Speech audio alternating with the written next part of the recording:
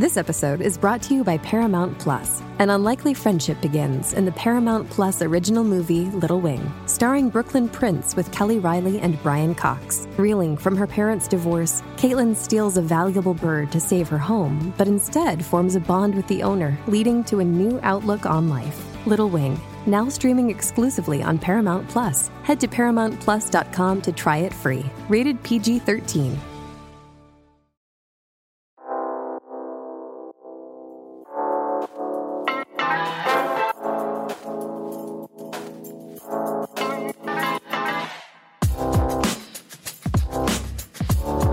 Hello and welcome to How to Fail with Elizabeth Day, the podcast that celebrates the things that haven't gone right. This is a podcast about learning from our mistakes and understanding that why we fail ultimately makes us stronger. Because learning how to fail in life actually means learning how to succeed better. I'm your host, author and journalist Elizabeth Day, and every week I'll be asking a new interviewee what they've learned from failure. When he was 18, Stephen Bartlett was, in his own words, a black, broke, lonely, insecure university dropout from a bankrupt family. Born in Botswana and raised in Plymouth, he'd been kicked out of school for poor attendance and quit higher education after one seminar. But he dreamed of a different future. In his diary at the time, Bartlett wrote that he wanted to be a happy, sexy millionaire by the age of 25. He achieved the millionaire bit. By 25, he had created one of the world's most influential social media companies from his bedroom. By 27, he had taken the social chain public at a market valuation of over £350 million. Forbes magazine named him one of their 30 under 30, and he was the entrepreneur rising star at the Black British Business Awards. The happiness part took longer for him to come by. Bartlett began to realise that almost everything he'd been told about success, the fast cars, the private jets, the designer watches, was a lie. The material wealth didn't fulfil him. So Bartlett set out to find his own answers. The result is Europe's most downloaded business podcast, The Diary of a CEO, in which he interviews everyone from Professor Green to Liam Payne and me about what drives them. The podcast has spawned a Sunday Times best-selling self-help book and a social media following on Instagram of over 1.4 million, with whom he shares daily nuggets of insight and wisdom. Now, the 29-year-old Bartlett is the youngest ever dragon on the BBC's hit business investment show Dragon's Den. And he's about to go on tour with live dates including the London Palladium and venues in Glasgow, Newcastle and Birmingham. It would seem then that Stephen Bartlett is living his best life. But as he writes, the most convincing sign that someone is truly living their best life is their lack of desire to show the world. Your best life won't seek validation. Stephen Bartlett, welcome to How to Fail. Oh, what an honour to be here. That was really awkward for me. I just find it so difficult. I'll never get used to that. So just hearing those things and yeah. Does it feel real? No, not really. I was at an awards show last night and the night before, and they read those things out, and it just seems like they're talking about somebody else. I don't internalise any of this stuff, which has really helped me, I actually think, because I don't really care. Like, I deeply don't care. So I don't care what people think. And it can nicely go both ways. It doesn't always go both ways, but it can generally goes both ways. So that thing about validation and not seeking external validation, you genuinely mean and feel that? I definitely still seek validation, for sure, but it's at like 10%. And when I was younger, and over the last 27 years or whatever, it was probably at like 60 or 70%. It's really stupid, and I think naive to kind of consider these things as like a light switch that switches on and off. It just never does. But getting to the point where you're not like run by validation, to the point that you're making unfulfilling life decisions, for me is the goal. And I'm just trying to reduce that. So one of the ways that I do that now consciously is whenever I make a decision, I'm asking myself for the first time ever why I'm making the decision. A year ago, I said to my girlfriend and my team, I'm like, I'm going to buy a Rolls Royce. And then I have a conversation about why I want to buy it, and it's not valid reason. And then you go, well, what's influenced you to feel like you want to buy a Rolls Royce? And then you can get to the bottom of it and you can make better decisions. But that was just like a glimpse, right? Yeah. That's not every day. That was just a glimpse. I always use that example because even though I understand this stuff and I spend my life talking about it and I've written about it at length, these things like never really go away, especially when you're living in the cauldron of the Western world where I can't walk down the street and have a billboard or a car convince me that there's something that I don't have but need. So it's like a practice. It's never going to, So is that about ego? Because I had not quite a Rolls Royce comparison, but today I was meant to be going to a dinner tonight and I was really flattered to have been invited to the dinner. And when I said yes to it a couple of months ago, there was a little voice in the back of my head that was like, you won't actually want to do that. When it comes down to it, you'll feel stressed that you have to go. And I was like, but I'm so flattered that I've been invited to this thing and it's really special and I should go. Yeah. I just cancelled. You cancelled? I cancelled because I was like, what is it in me that requires that? And it was a sense of fitting in and being respected. Yeah. And I was like, actually, but do I, Elizabeth, desire that? Yeah, it's exactly that. You'll never catch me at dinners. Like, honestly, I got a dinner invite this week from, even if I describe the person, it'll give it away, but the richest person you could probably meet in this country. I just have no interest. And I don't care how many celebrities or paparazzi are going to be there. It's exhausting. Go and small talk with a bunch of people that don't matter to your life and that aren't necessarily going to add a tremendous value to your life when I could go hang out with my nieces or just with myself or go to the gym or have a massage. Like, there's a lot said about networking in business. I never network. What does networking do? It expands your network. So there's other ways to expand my network. Podcasting, producing content, doing really well in my business, and all of these other digital reputational factors expand my network in a way which is much more considerable and easy than going and like flocking around a room, introducing myself. So I've never networked. I find it exhausting and pointless. And I think there's a much more scalable way to network, which is either doing something that adds a lot of value to the world, and then you don't really have to network, or using the internet, which is what I've always chosen to do. But yeah, you're totally right. I'm the exact same. I'm a really violent knower, a violent canceller. I cancelled something this morning. Yeah, that makes me feel so much better. Oh, well, yeah. A violent knower is going to be my new mantra. Will you take me back to that point that I mentioned in the introduction where you were broke, lonely, insecure? How did that feel? Most of my life, I think, in fact, like, so from the age of very young, maybe 10 years old to about 23, probably, when I was back in Plymouth in Devon, living in a smashed up house. Contrast is really the thing that makes you feel like crap. Oh, I didn't swear. Crap. You can totally swear. I can swear. Okay. Yeah. It's like taking your shoes off in someone else's house. Yeah, contrast is the thing that I think makes you feel like rubbish, right? So comparing yourself to whatever environment you're in. And for me, like, that's what I always think about with my old Nokia phone. And I write about this in the book, is my Nokia phone was the bee's knees until iPhones showed up. Like, I was proud to like pull that aerial up and like play Snake and do my polyphonic ringtones until a world existed where my Nokia sat amongst iPhones. And growing up, I was the Nokia sat amongst iPhones. We lived in a perfect middle-class neighborhood. And you go on Google Maps, you can still see my neighborhood. It's still perfect. Google Maps was probably taken of my street 7 or 8 years ago. So it's like a view back in time. Every house is perfect. Everyone was whiter than white. Like, it just needed the picket fence and then someone would probably rent it for like a movie. But my house, which sat right in the middle of that neighborhood, the grass was 6 foot high. The windows on the front of the house were smashed. One of them was smashed for 15 years. My brother's bedroom window.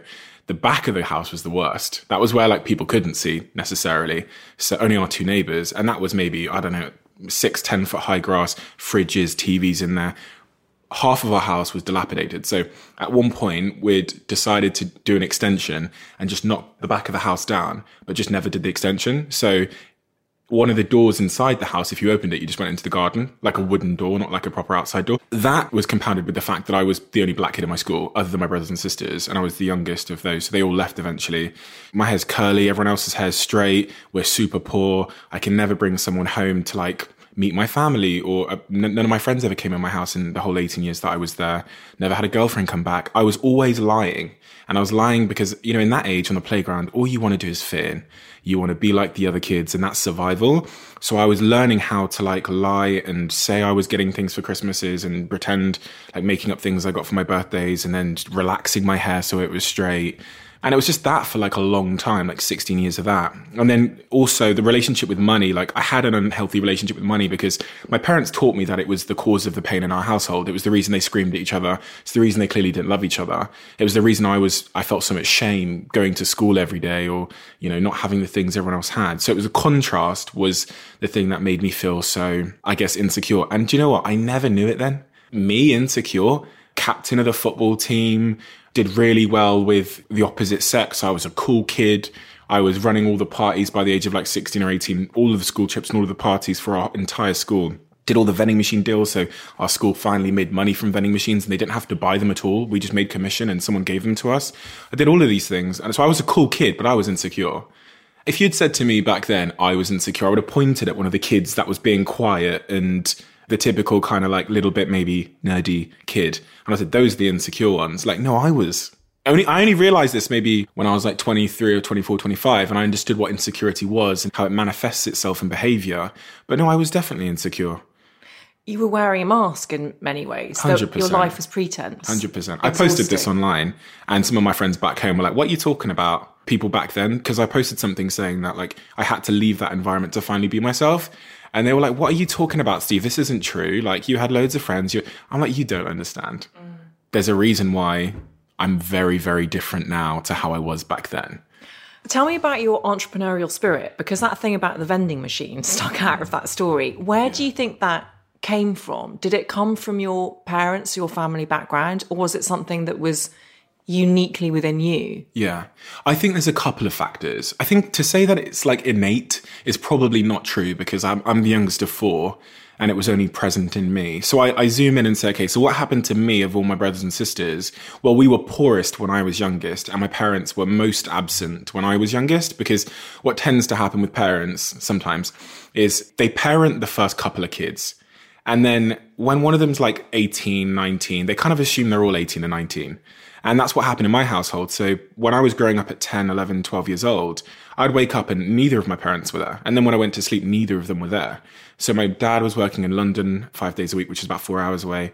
And my mum, she was trying to start her businesses.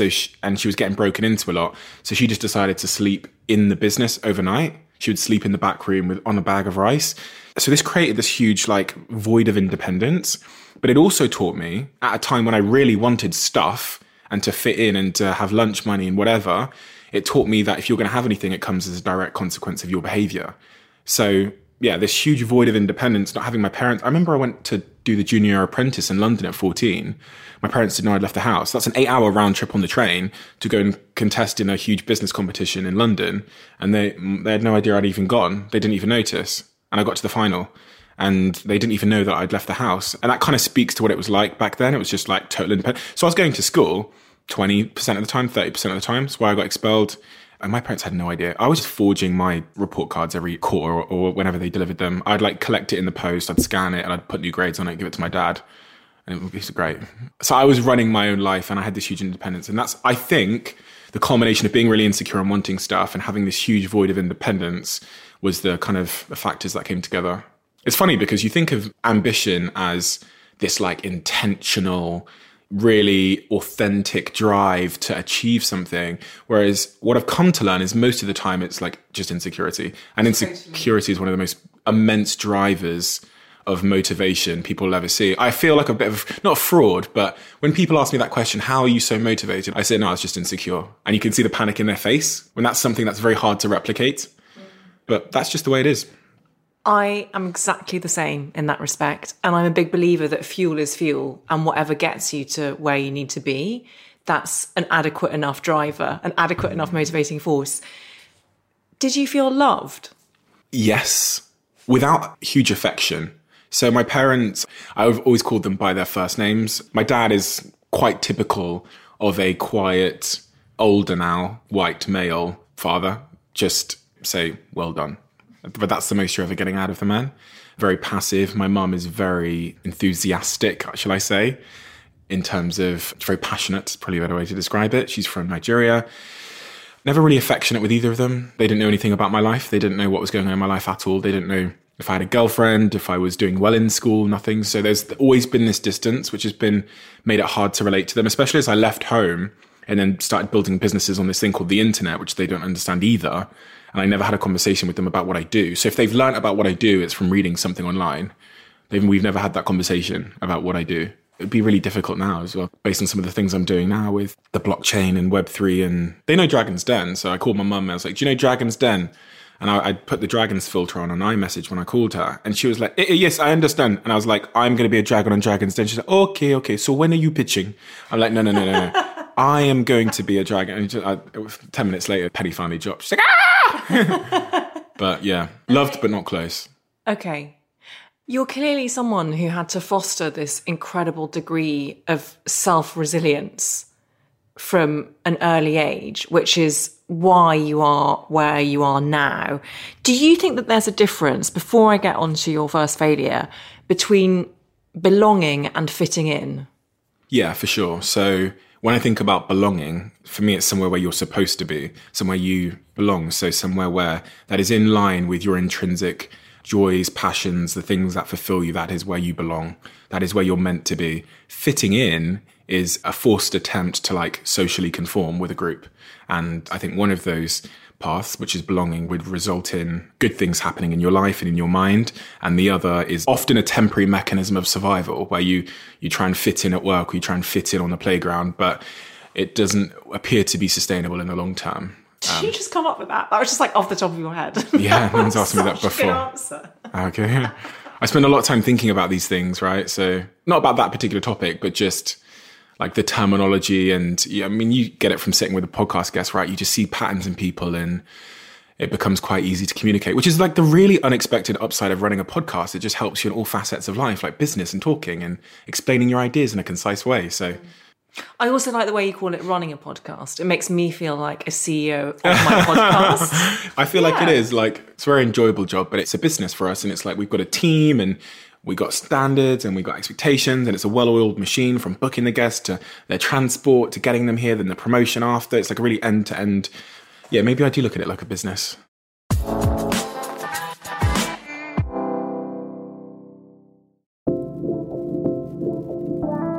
Hey guys, it's Cheyenne Davis. You may know me from MTV's Teen Mom OG or Think Loud Crew podcast. I'm here with my dad, Papa Floyd, to tell you about our new podcast, Unfiltered Kitchen. The kitchen is the hub of the household for many of us. The one-stop shop for conversations both big and small. Cheyenne and I have been having open conversations about all aspects of life in our kitchen since well before she was able to see over the counter. And now we're inviting you into our own kitchen as a part of the family. Unfiltered Kitchen is a two-way street. I share my advice on cocktails, cooking, parenting, and the lessons I've learned. And I inform my dad what it's like to raise kids today, how generational barriers affect us, and the joys of being a daughter. Well, your daughter. Get ready for a whole lot of unfiltered advice. You can take it or leave it, but you're never going to leave this table feeling hungry for more. Listen to Unfiltered Kitchen wherever you get your podcasts.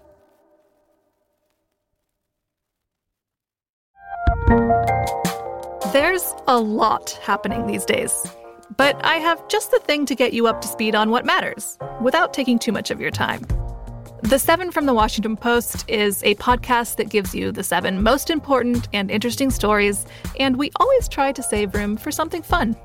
You get it all in about 7 minutes or less. I'm Hannah Jewell. I'll get you caught up with the 7 every weekday. So follow the 7 right now.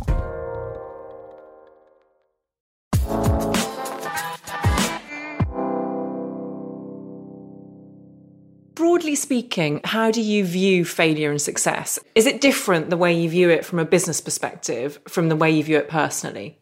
Probably, yeah. I think personal failure is a lot harder to take because it's so close to home.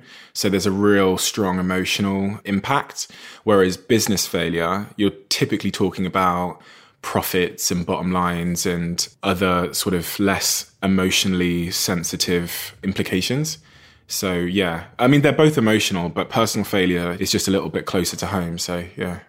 Which one do you feel is easier to deal with now? Business failure for sure. Okay. Because business for me is a game you're playing out in front of you. So it's like a chessboard out in front of you. But Or like if I got a PlayStation, I'm holding the remote control and playing what's on the screen, I'm conducting it. So if the character dies in the game, it's not fatal. But with personal failure, I'm inside the game. That is me that is playing inside the screen. So it can feel a lot closer to home. So businesses, they can come, they can fall. But the way that I've always played my business, and one of the things that's given me resilience in the hardest times, is like this video game mindset I always refer to as, I am not the business. I'm disassociated from it. I'm looking down on it. And in the hardest times, my job is to like navigate the pieces on the board to a better place as opposed to internalizing what's happening.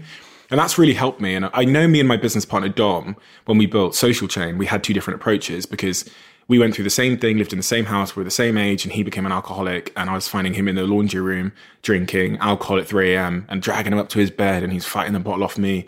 Whereas I was super calm in the situation. And for me, the agony of business wasn't touching me. It was outside of me. So it's almost like you took what you'd learned from wearing a mask in childhood and you switched it so that it becomes like a meditative practice. That element of detachment can sometimes be really healthy and helpful. Yeah, it can. Yeah, it's in the right context, right? We'll come on to that. Yeah.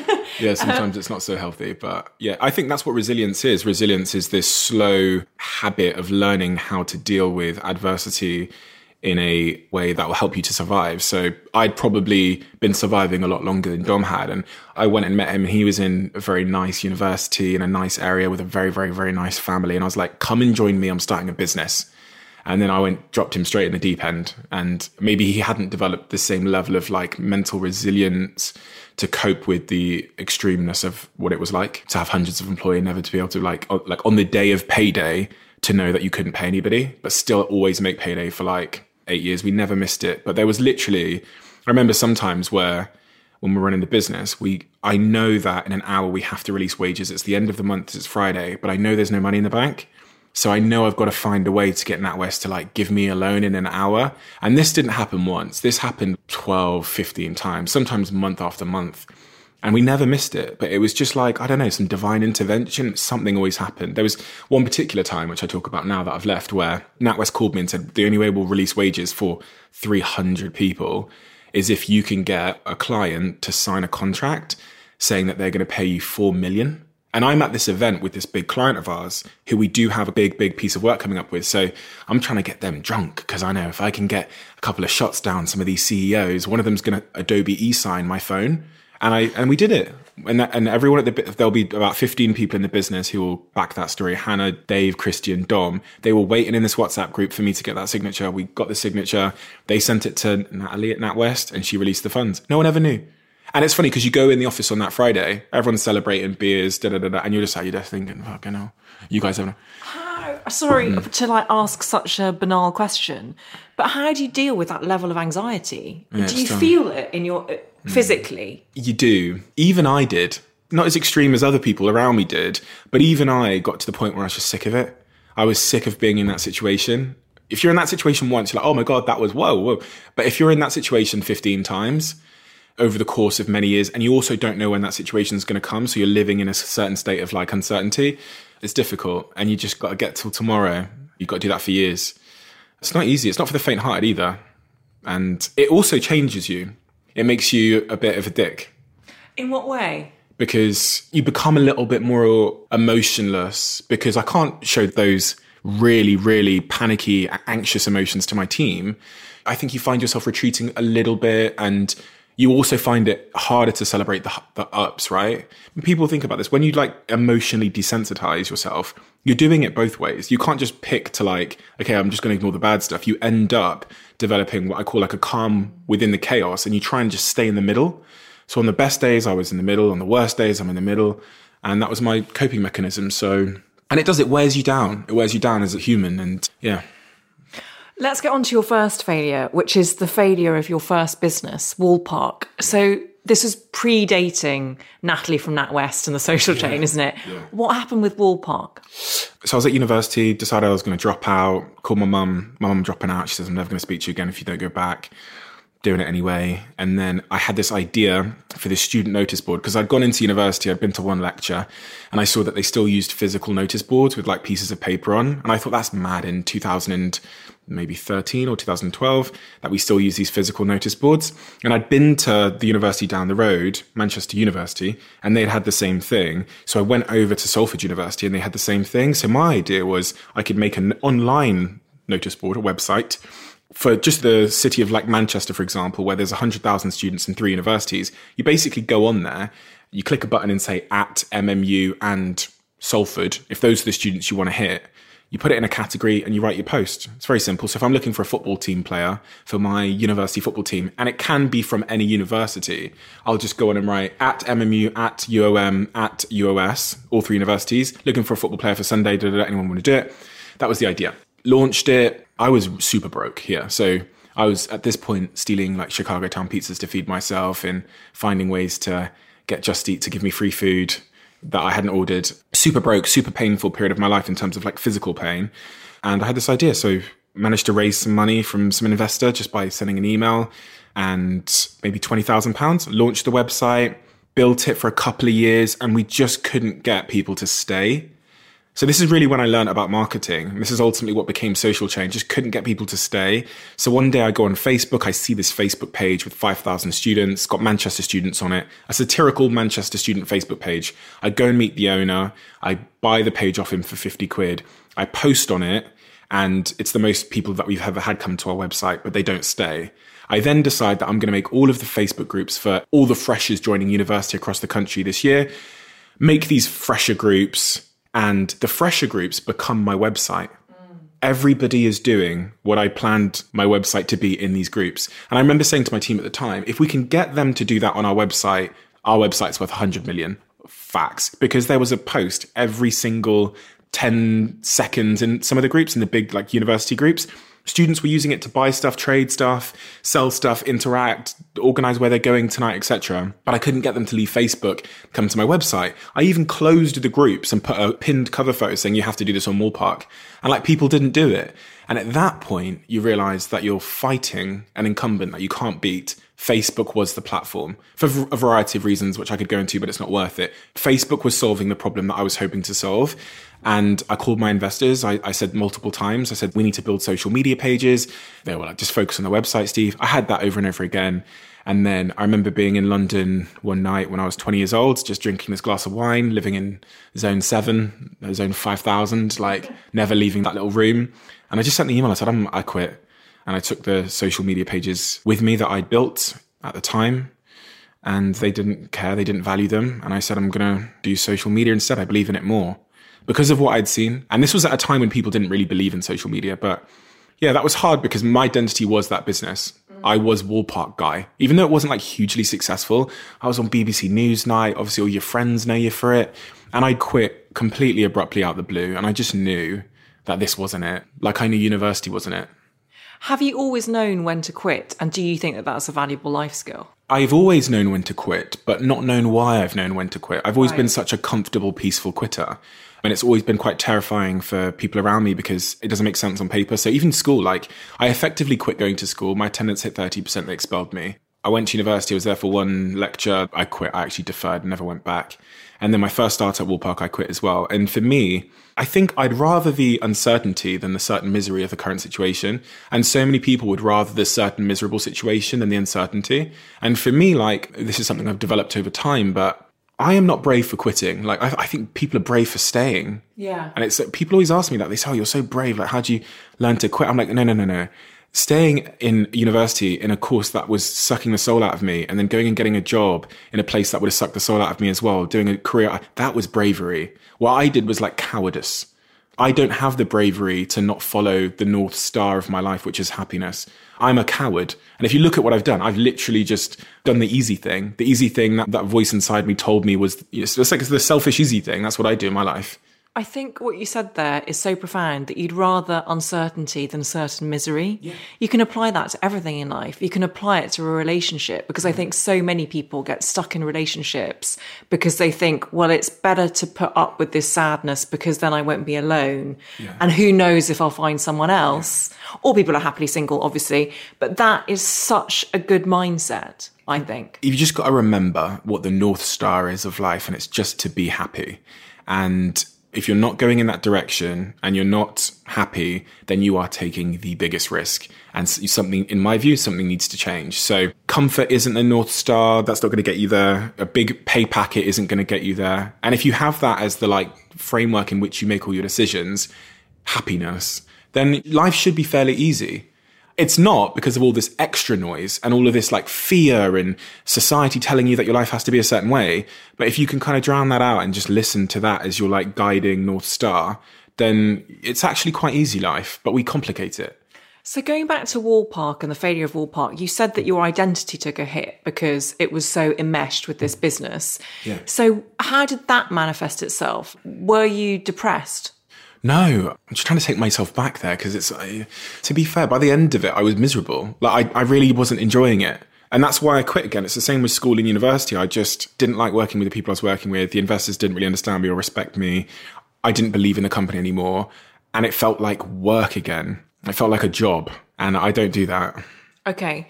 So then the failure, I suppose, led you on to what became the Social Chain. Yeah.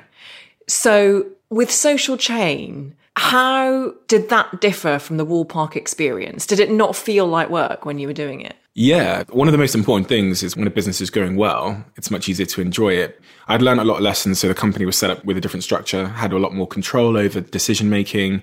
And because it did so well, got to hire loads of people that I really liked straight away that had no experience at all. But they were my friends. They were my friends through business. Some of them had been at Wall Park briefly as well. And it just was like a rocket ship. It was a rocket ship. We were super early. No one really believed in social media in 2012. Brands definitely didn't. We did. When I left Wall Park, I went traveling the world with Dom. So it was super enjoyable. We're in Thailand. We've got Spotify calling us saying, hey, can you help us with the social media thing? We're thinking, this is amazing. 1 hour work and then go and party at the full moon in Koh Phangan or wherever it is. The demand from clients became so strong that eventually we went all around the world and then came back to London. One of our clients said, can you be here for the launch? Launched their business. Our business was making a lot of money back then, maybe about 100,000 a month. And it was just coming to me, coming to my bank account. And Natalie from NatWest must have been happy. Oh, well, yeah. So I didn't meet her until slightly later, until sort of things got difficult. But one of my clients said, we'll give you £300,000 to turn what you've done for us into a business. And I said, no, don't want to do it. My life was so free, had all this money. Why would I do that? And it was 4 or 5 months later that actually Dom persuaded me to take the check. He walked downstairs to NatWest and paid it in. And then we began. And that was about 7 years ago. So, sorry for my ignorance, but the Social Chain, you would do social media for big companies? Yeah, that's how it started, yeah. Okay. We owned these huge social media pages. So we had about, at our peak, about 100 million followers. We were doing 7 billion video views on our channel. So on one hand, we're this agency that helps Apple and Amazon and whatever, and Coca-Cola do their social media marketing. On the other hand, we're a really big media owner. We own the biggest sports page on Twitter and Instagram and the biggest food page in the world back then and the biggest student page with 11 million students on Facebook, which was actually from Wall Park. We had these huge assets, the biggest fitness page, the biggest Harry Potter page in the world, the biggest Sims page. I'd gone round when I left Wall Park and met every kid that had built a big social media page, offered them a job and hired them. And so we were this chain of social media pages at a time when their parents were forcing them to get a real job because they didn't think social media was a real job. So it was an opportunity. We came together and that became Social Chain. Now it's this massive e-commerce company as well. And it's, doing 700 million in revenue and it's very different. And you've stepped back. Yeah, I resigned last year. So now that you're on Dragon's Den, I suppose the question that I wanted to ask you is relevant to both business and Dragon's Den. How easy do you find it to make decisions? Because you must have people coming to you every single day, needing you to make a million different decisions about a million different things. Yeah. And I noticed when you walked in here with your lovely team, you just immediately knew when they asked you a question what the answer would be. I think I would really struggle and I'd be like, I don't know, what do you think? Oh, right, yeah. How do you do that? It's interesting. So there's a couple of things. I try and make as little decisions as I possibly can, and I put systems in place so I don't have to make decisions. One of the ones that I have with my team is when they message me, they have to message me and say, I'm going to do this unless I hear. And I know this sounds really strange, but say you've got hundreds of people messaging you, or even 20 people messaging you. If I look down at a message, my approval can be just seeing it. It actually requires a lot of mental energy to think about the decision and then to respond and even say no. It takes you out of your flow. So for me, all of my team will say, Steve, I'm going to buy this unless I hear. I'm going to do this unless I hear. I'm going to book this unless I hear. And so I can just look at my WhatsApp and just see what's happening without having to do or say anything. So I'm trying to limit the amount of decisions I have to make. And then obviously you need to have good people and set parameters so that they can make as many decisions as you possibly can. However, there are some decisions which you have to make, and make them as quick as you can and be at peace with it. Because most of the time in life, the greatest cost isn't the outcome of the decision, it's the procrastination of the decision. And Obama said this to me, funnily enough, not to name drop, not that we're friends. That was an amazing name drop. But I read about it in the book because it was a really profound thing. Like, how does Obama make the decision to kill Osama bin Laden when he doesn't have all the information? And the implications of being wrong or right here are significant. And we were at a conference in Brazil where he said this. He said, I get to 51% certainty, and then I'm at peace with that. And I was thinking about that because he goes, in life generally, whether it's relationship decisions or business decisions, you're never going to get to 100%. And the endeavor to get to 100% is going to potentially cost you in more significant ways than being wrong at 51%. So he was making the point to us in the green room that you get to 51% and then you are at peace that you made the best decision with the information you had at that time and you move on. Love it. And I kind of noticed that I do that in my life anyway. It's like, you don't always even know if you're right, but make a decision faster. And in my business, and especially working with clients, you see very, very clearly from a bird's eye view, the cost of dithering and procrastination. I've got 2 clients in mind, both part of the same family business. One of the clients, I'm going to call them client A, they make decisions so unbelievably quickly. Sometimes they're wrong, but they at least find out if they're wrong or right so fast that they can make another decision. And I've seen their business just absolutely explode. They have this really, really small team. The CEO sits there. I sit there with him, give them advice. They make the decision then and there. No waiting around, no day, no thinking. Let's make a decision here. They've exploded. They're probably the fastest growing business in their category. Another business within the same family, I also work with them. And if I went and approached them with the same idea, it could potentially take 9 months of trying to get it through 12 different people and all the red tape and blah, blah, blah. Their business is dying.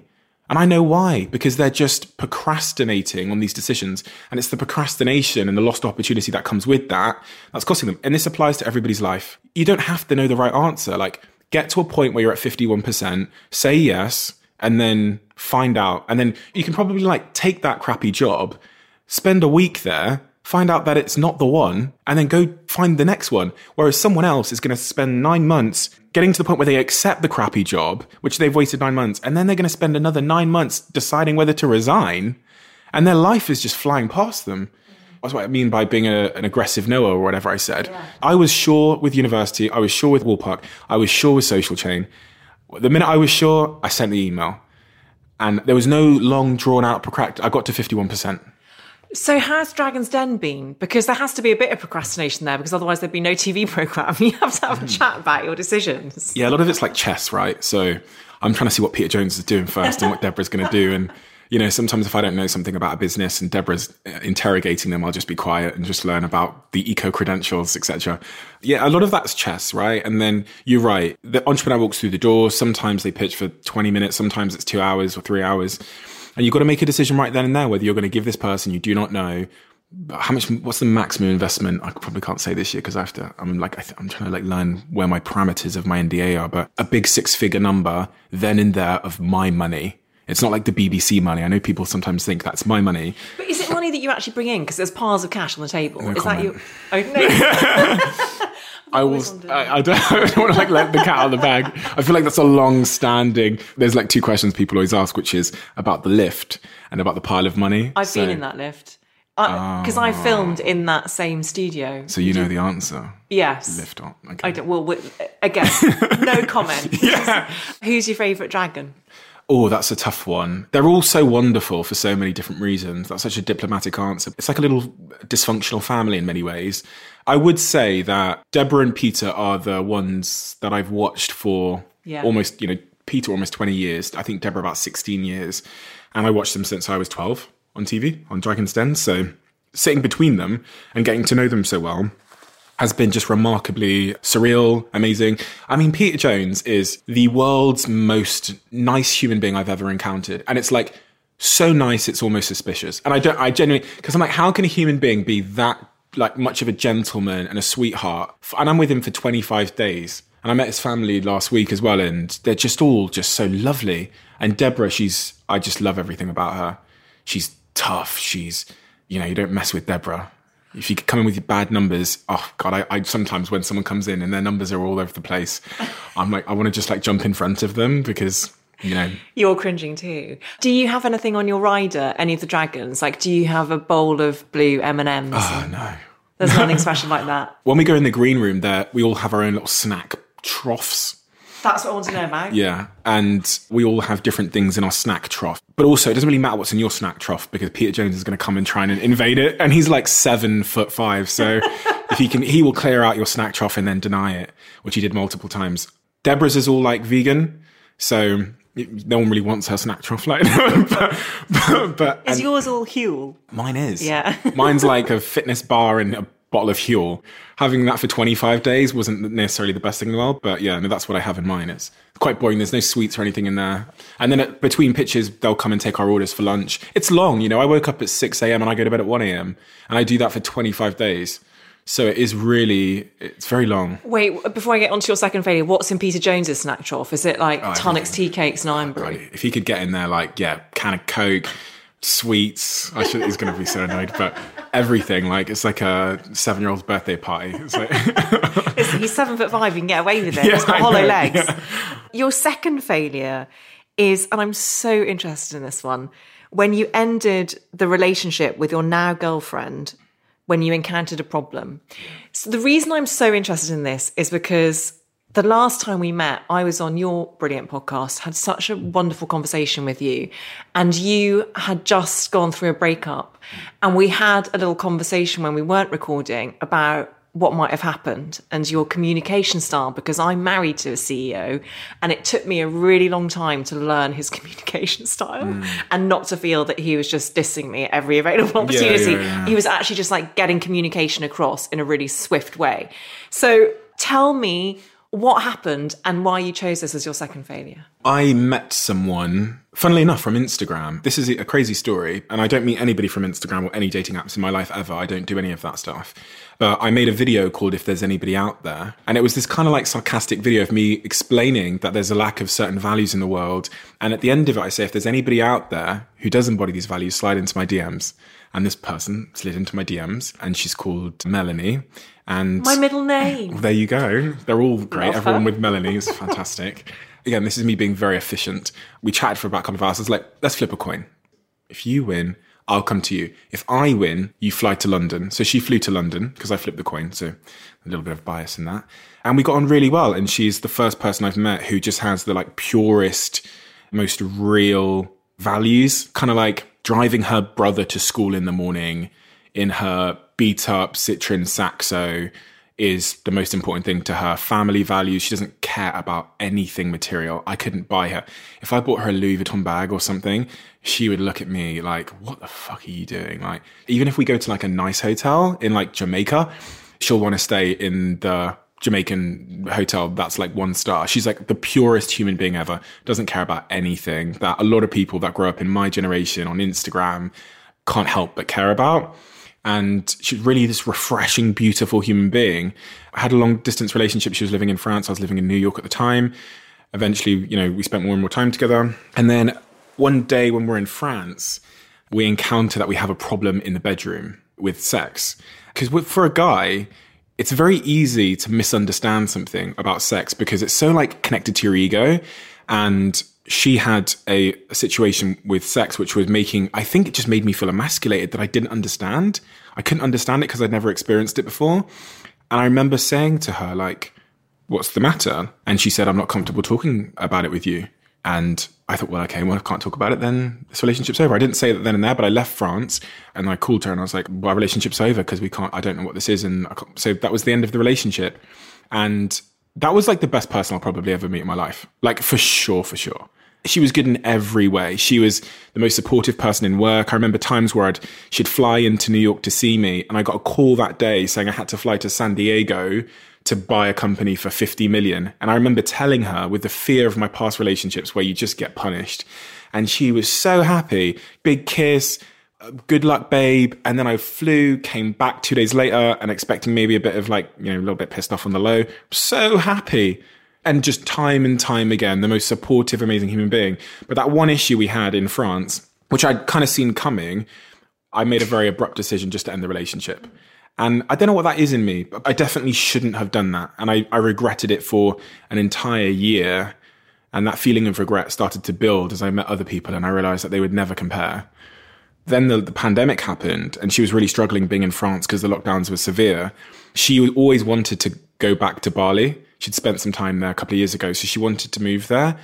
And she had some problems at the airport. She called me saying, I've got this problem with this and this and this and this. So I just bought her the ticket, sent it to her for her and her friends, and I just moved her to Bali. So she lives in Indonesia now. Didn't really talk a lot, and eventually the regret overcame me, so I figured I'd do something about it. I'm feeling like all sorts of emotions as you're talking. Are you feeling them? Yeah. Yeah. It's really moving. Yeah. I'm so thankful for your honesty. That's such a beautiful thing that you've offered us and a really difficult thing to talk about. And I'm so glad you have. I mean, you did the same when you came on my podcast. You were just completely honest, and it's liberating for me. It's liberating for the audience. So I'd rather just live in honesty, And why do you think that you did end it abruptly? Was it almost because you felt too much and it was easier not to be vulnerable? There's two reasons. So I'd never experienced an issue with sex before where someone doesn't want to have sex with you before. So I think as a guy, you don't know what that means. If you don't understand it being a possibility, the only way that the Neanderthal brain of a man will default typically to understanding that is, well, that's a problem with me, or there's something wrong with her, or something. It's all very binary, and the conclusions you draw are very unhelpful and destructive, especially if they don't want to talk about it. Is your pride dented? Yeah, 100%. But also, when you ask them, what this is, and they go, quote, I don't feel comfortable talking about this with you. That's there's a problem, and I'm not turning on the light switch. Yeah. So you really are going to be left with your own unhelpful conclusions here. I thought, well, if she's not comfortable talking about it with me, then we're never going to be able to solve it. And it's an important part of a relationship, like intimacy and sex. So I just thought, it's easier just to throw that away and I'll just go find someone else. It strikes me that you're a very straightforward communicator. And sometimes a straightforward communicator, which is such an admirable thing to be, can meet someone who maybe isn't straightforward for other reasons, might be saying something that isn't quite exactly what they mean, but they want someone to give them time to get there. Exactly. Is that what was happening? Yes. You were just you told me you don't want to talk about it, so that's it. We're not going to ever 100%. talk about it. Okay. And my business brain as well is very conditioned to be efficient. So doesn't want to talk about it, fine. That's it. I'm not going to hang around and wait for someone to get comfortable talking about it, am I? It's just, doesn't want to talk about it. Okay, well then what? It's like a flow chart. It's yes, no, yes, no, yes, no. You get to the end, you think, well, I can't do anything about this situation, so throw the situation away. This was a very immature version of me that I've now in hindsight understood, and I've changed so much. It's part of the reason I can talk about it, because had I not understood the situation and the faults I made in that situation, you wouldn't be getting this side of the story. You'd be getting one where I'm blaming the other person and where I'm taking no accountability. But I've developed this understanding of what mature love is. And I know that in that situation, I was really naive, immature, and that as a philosophy, that as a behavior pattern for the rest of my life will destroy everything that's good. Because I've come to learn that all relationships, they encounter storms.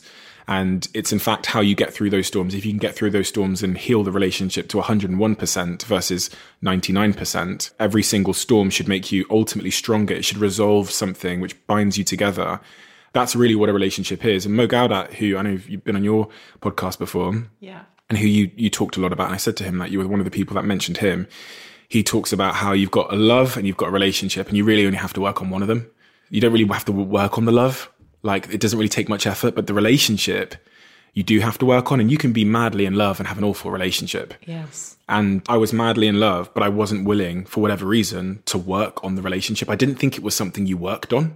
So wise. It's so wise. And we've all been done a massive disservice by romantic comedies that we grew up with, where you think that being madly in love is the thing. Yeah. You're so right. That's such a good point that you and Mo make. So Melanie took you back. So this is where it gets even more wild, and I'm like fully giving away because I've got this the Diary of a CEO Live show, and this is part of the story of the end of the show. So I flew to Indonesia, and one of the things I'd like come to learn as well is that when you really love someone, and you truly love them, like Osho says, like if it's a plant and you truly love it, you don't pick it out the ground, you don't try and change it or manipulate it or try and force it to be how you want it to be, because then you end up killing the thing you love. You end up like stifling the plant or whatever. So I flew to Indonesia, and with no expectations at all, and saw that she was there living this really happy life now, very, very happy life now. I knew why I was going there. You don't fly 22 hours without some kind of objective, right, in the back of your mind. And I went and met her, and she said to me, she said, I need to speak to you. We had like some really, really nice days together. We had some dinners and stuff like that. There was no like, it wasn't romantic. You could tell it was like an elephant in the room, but just really nice, like, you know, dinner dates and lunch or whatever. And she said, I need to speak to you about something. So I said, okay, I'll go and see her. And she said to me, she said, I was with someone else. I was with someone else like during the gap. So when I came out to Indonesia, I met someone, and I've been with someone else. And in that moment, that was the first like test of my ego. This was again like my chance to go either way. And that's when your like back comes up as someone that has an ego, and you might want to decide to like punish them or, you know, make them feel like shit and for whatever reason, I gave her a kiss and I said, thank you so much for telling me. Like, I know how hard that is to tell me those kind of things. And yeah, that's it. That's the end of it. Went away that day. Saw her the day after, had a really nice day. And then that day she said, you know what, Steve, like, I don't really know what the future holds for us, but like, it's been like amazing to see you, etc. And you never know what the future holds. And I said the same. I said, I completely understand. That's really nice to see you here and so happy. And that was it. And then the day after, I said to her, I'm flying on Saturday, but I sent her this really lovely message saying how wonderful it is to see her so happy and in her own element, and how much all of the like internal changes, some of the battles she had in other parts of her life have been overcome. And I was so proud of her, and I was always going to be here for her. And she goes, oh my God, you're leaving. I go, yeah, my flight's on Saturday. She goes, can I just say bye to you before you go? That's another moment where my ego pops in, and it goes, punish her. She's not ran back to you. She's not taken you back. Tell her she can't see you before you go. That'll make her feel like shit. Your ego says that. So, well, you know, that's a moment where I could manipulate her and try and again, I was like, my message back was like, of course I'll see you before I go. And it's when we met that time, everything changed. I look back on it and say there was like multiple tests there where I could have been immature again. I could have been manipulative. I could have tried to force the outcome I wanted. And on every single occasion, even when she said something to me, which really I reflected on, oh, that sucks. I gave her a really safe space. I gave her a kiss. I said, thank you for telling me. And it was on that last moment where she realized that where I was going. And I said, of course I'll come and see you before I go. She was like, okay. She planned this big itinerary. We had the best day together. And it was like we fell in love again. And it was at that like final hour. Because she could trust you. Yeah, I don't know what it is. It was like I'd proven to her that I was finally able to love her in a more mature way. And that's probably what she was looking for this whole time. And we've been together ever since. And like our relationship is, to say it's like strong is an understatement. And it's because of the techniques we've learnt about dealing with storms. And it's about what I've just said there, which is like creating a safe space for the other person to communicate how they're feeling, and not like attacking them or trying to win, but just trying to create an open space for communication and being really mature about all of these situations. That is honestly the single thing that's changed it for me, is learning how to communicate in a way without my ego and to express how I'm feeling.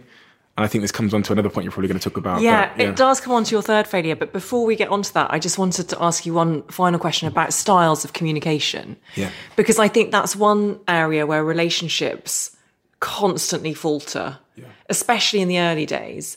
And I definitely had to learn my partner's communication style, which, because he has a high pressure job, sometimes that communication style from the boardroom filters into a text that he might send me. Yeah. And I got used to it. And now I find it funny. And sometimes I'll like end a phone call, which has been quite businesslike, saying kind regards.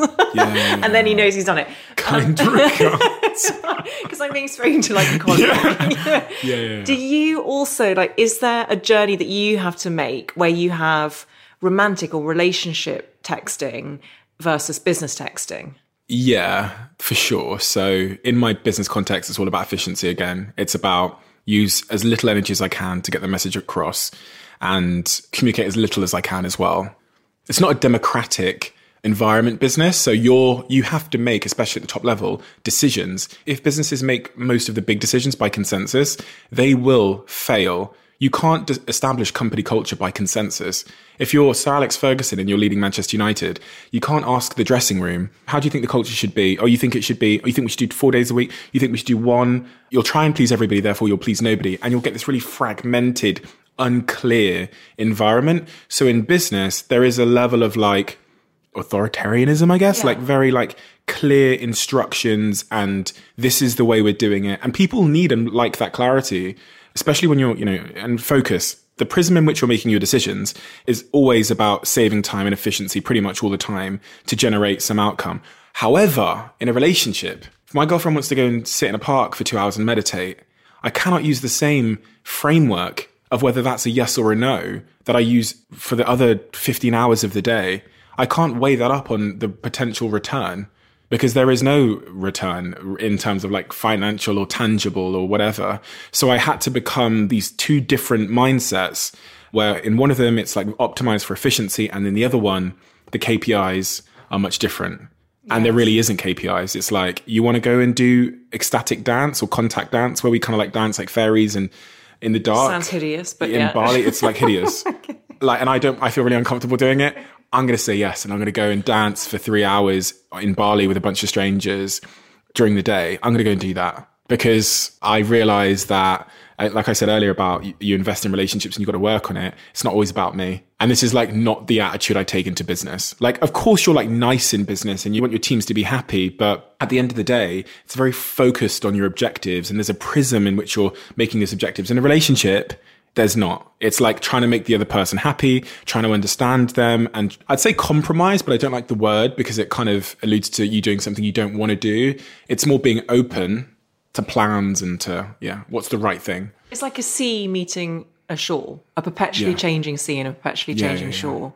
Yeah. And what I haven't told you, but as a surprise, after this podcast, we're going to do 2 hours of ecstatic dance on the street in South London. Oh, amazing. Well, I'm an expert now, so I can lead. That's okay. Which does neatly bring us onto your third failure, which is such an interesting one. I'm really glad you've chosen it. We've never had it on the podcast before, which is that you failed at not being in touch with your feminine side. Yeah. Tell us about that. I see like the masculine energy, that's how my girlfriend refers to it as well, as being the like highly competitive, aggressive, cold, less caring or sensitive energy. And then I see the feminine side of me as being more caring and more emotionally in touch and those kinds of things. And as I've like risen through my childhood trying to survive and fit in on the playground, on the football pitch, and then through business, I've like really like lent into that like deeply competitive, masculine, emotionless, shut up, doesn't matter how you're feeling, let's just persevere side of me. And I've come to learn, as I kind of described before, that that's really self-destructive over the long term. I spoke with Patrice Evra, and he grew up on the streets of France. He was drug dealing. His brothers and sisters were dying because of drug overdoses. He was being molested in school by his headmaster. He was going through some really extreme, awful, unthinkable things. So he learned to shut down and survive, which meant like that really intense masculine, toxic masculine energy. And I think I've done too much of that too. And also, like, I never really learnt the affection side. I said earlier, my parents weren't really affectionate with me. So if someone called me their best friend when I was like 18, it made me feel like really uncomfortable. Even calling my mum and dad to their face makes me feel uncomfortable. It's like, I don't know that. And like, and also on the other side of it, when I was from the age of 10 till 22, if a girl wanted to be in a relationship with me, even if I had pursued her, the minute she wanted to be in a relationship with me, I would do everything in my power to end that situation. Even if I pursued her for like years, I would persuade her out of it. I was hiding from opening up emotionally. It was ruining my chances of like having proper friendships, proper relationships, being open, even having podcasts and speaking to the world. You have to be vulnerable and open up. And I just hadn't done that. And there was no chance of me ever having a relationship when I could never say the word love. There's no chance past Steve would have said the word love.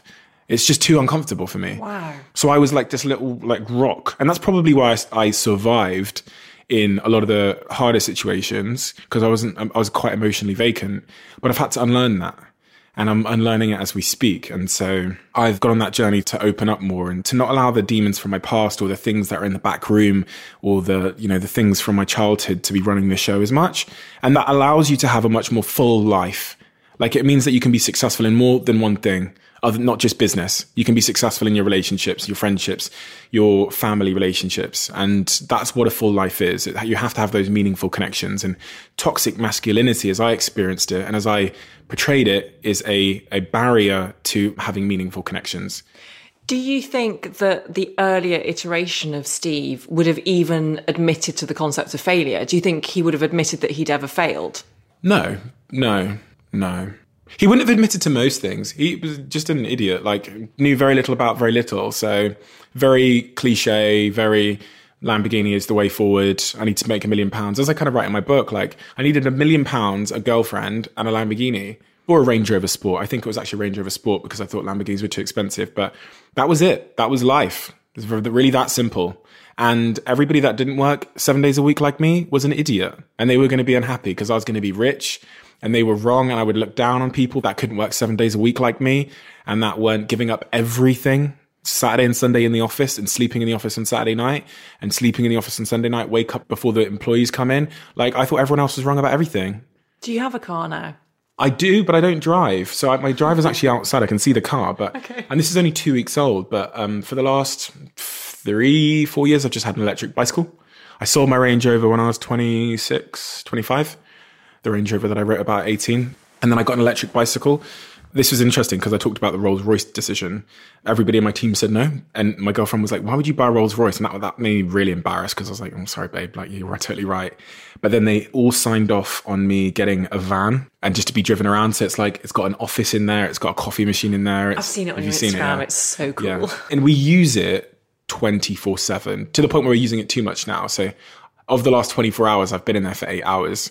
And then all of our podcast guests are now picked up in it, and our team move around in it. And yeah, it's like my office on wheels. So it's got internet and TV. And as you mentioned, it's waiting outside, and I know that we're running over time.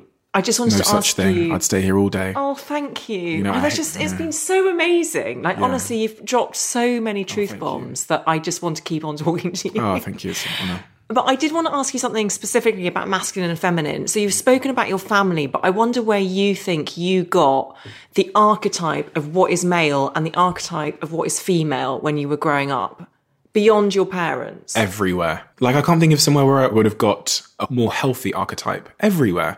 I had 2 older brothers. I watched every movie, game, internet, every advert, everywhere. And it's happening, but it's going to require a lot of effort from a lot of men that are inadvertently or advertently portraying that archetype to kind of rewire this. It's actually one of the things that I now see as one of the biggest services I can do to the men that follow me, is to have these conversations and to be really open about it. And I've started that in the last month. Pretty much all of my male guests, I asked them this question. And, me and Patrice sat there and we basically cried on the podcast talking about this topic.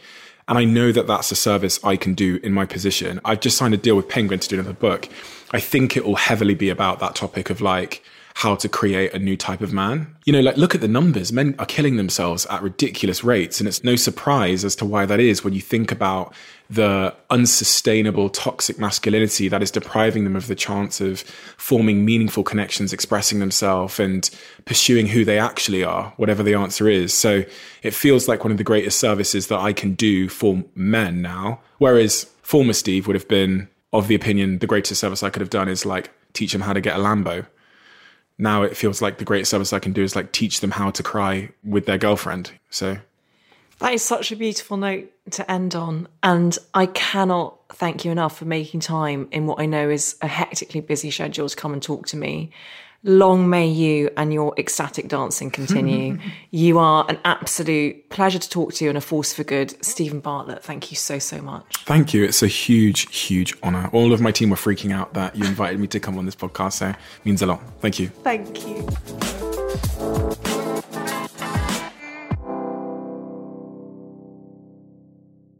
If you enjoyed this episode of How to Fail with Elizabeth Day, I would so appreciate it if you could rate, review and subscribe.